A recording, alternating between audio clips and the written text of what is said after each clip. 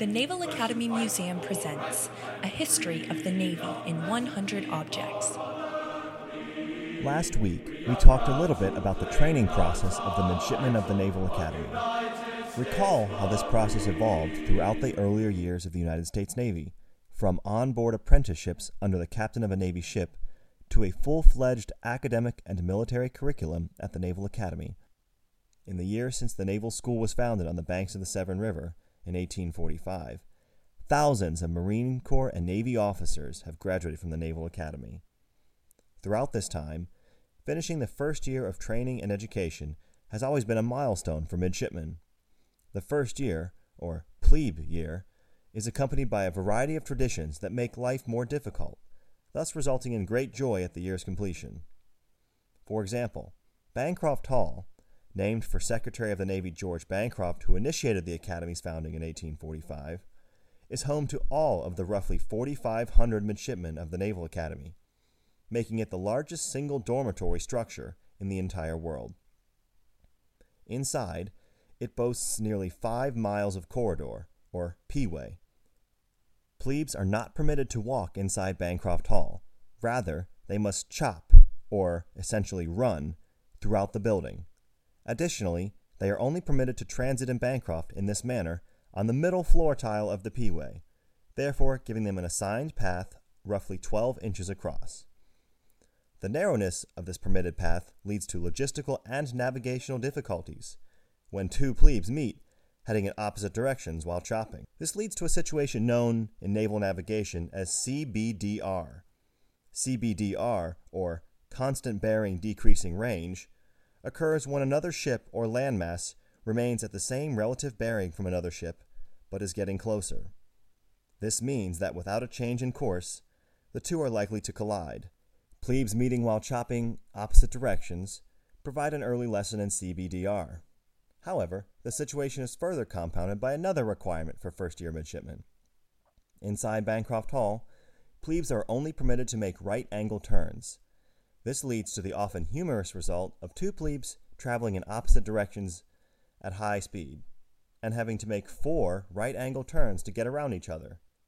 Each turn must also be accompanied by a shout of "Go Navy" or "Beat Army."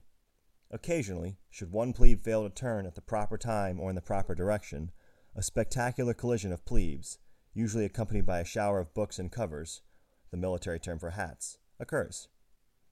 There are many such traditions and requirements for plebes, both inside Bancroft and around the Academy grounds. Throughout the grounds are a variety of brick walkways for midshipmen to use in transit to the various academic buildings around the yard, as midshipmen call the Academy. Some of these are curved, and these curved pathways often mark the most convenient route for a midshipman to take from Bancroft to the day's classes. However, plebes are not permitted to take the curved walkways, bringing us to today's object, the Herndon Monument.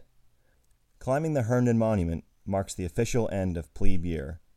Upon completion, the "Plebes No More" run back to Bancroft Hall, chanting "Plebes No More" and taking the curved pathways in celebration.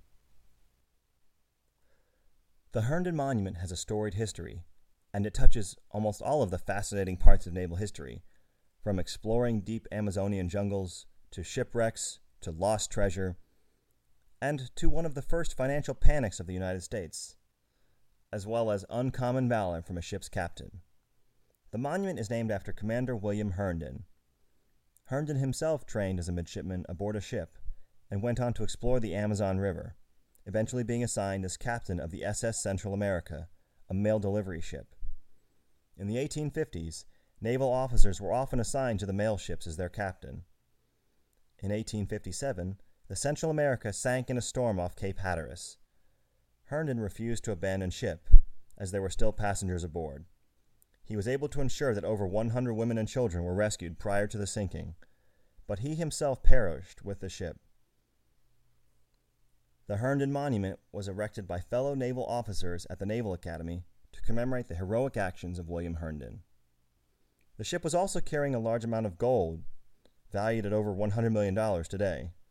The loss of this gold damaged consumer confidence in the American financial system and helped cause one of the first collapses of the financial sector during what is now known as the Panic of 1857. We go now to Jim Cheevers for a more in-depth look at the monument and its traditions. Hello, I'm Jim Cheevers, Naval Academy Museum. Today we might discuss one of the most prominent and best-known monuments in the yard, the Herndon Monument. In fact, it's one of the few things that's been placed at the Naval Academy, in my research anyway, that's never moved. It's still in the same location it was placed in June of 1860. It's a 21-foot gray granite obelisk made of Quincy marble in Quincy, Massachusetts, to honor William Lewis Herndon, who was commanding a ship coming up the Atlantic coast in September 1857. Ran into a bad storm about 300 miles off Savannah, Georgia. Got as many people into the lifeboats as he could, but like a good captain, he remained with his ship and was lost with his ship. So his fellow naval officers raised the money to erect the Herndon Monument at the Naval Academy in Annapolis in his honor. In the old days, there were benches, park benches along the sidewalks around Herndon Monument. And on Sunday afternoons, the upper-class midshipmen could entertain women on those park benches. So they became known, the sidewalks became known as Love Lane or Lover's Lane. But no plebe or freshman was allowed to set foot on those sidewalks, let alone speak to women. No freshmen, plebes were not allowed to fraternize with women. So after graduation in 1907 in the nearby Armory, Dahlgren Hall, the plebes rose up immediately and went to prove that they could now walk on Lover's Lane. And this developed into a snake dance where they would put their jackets on backwards and their hats on backwards. And photographic evidence by and they would sing a ditty, Ain't No More Plebes, that they wrote.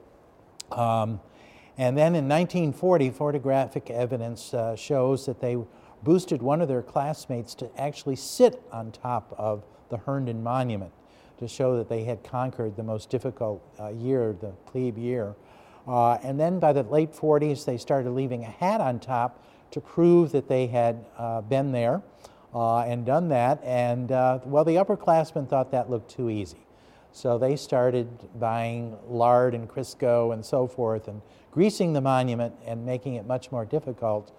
And in the mid-60s, we began keeping a time. One year they didn't grease it. I guess the upperclassmen decided to give them a break, and they did it in about 1 minute and 30 seconds. One year, I think it was in '95, they really played dirty pool, and they glued a Dixie cup to the top with all kinds of crazy glue, and it took them like 4 hours to try to conquer the Herndon Monument, now known as the Plebe Recognition Ceremony.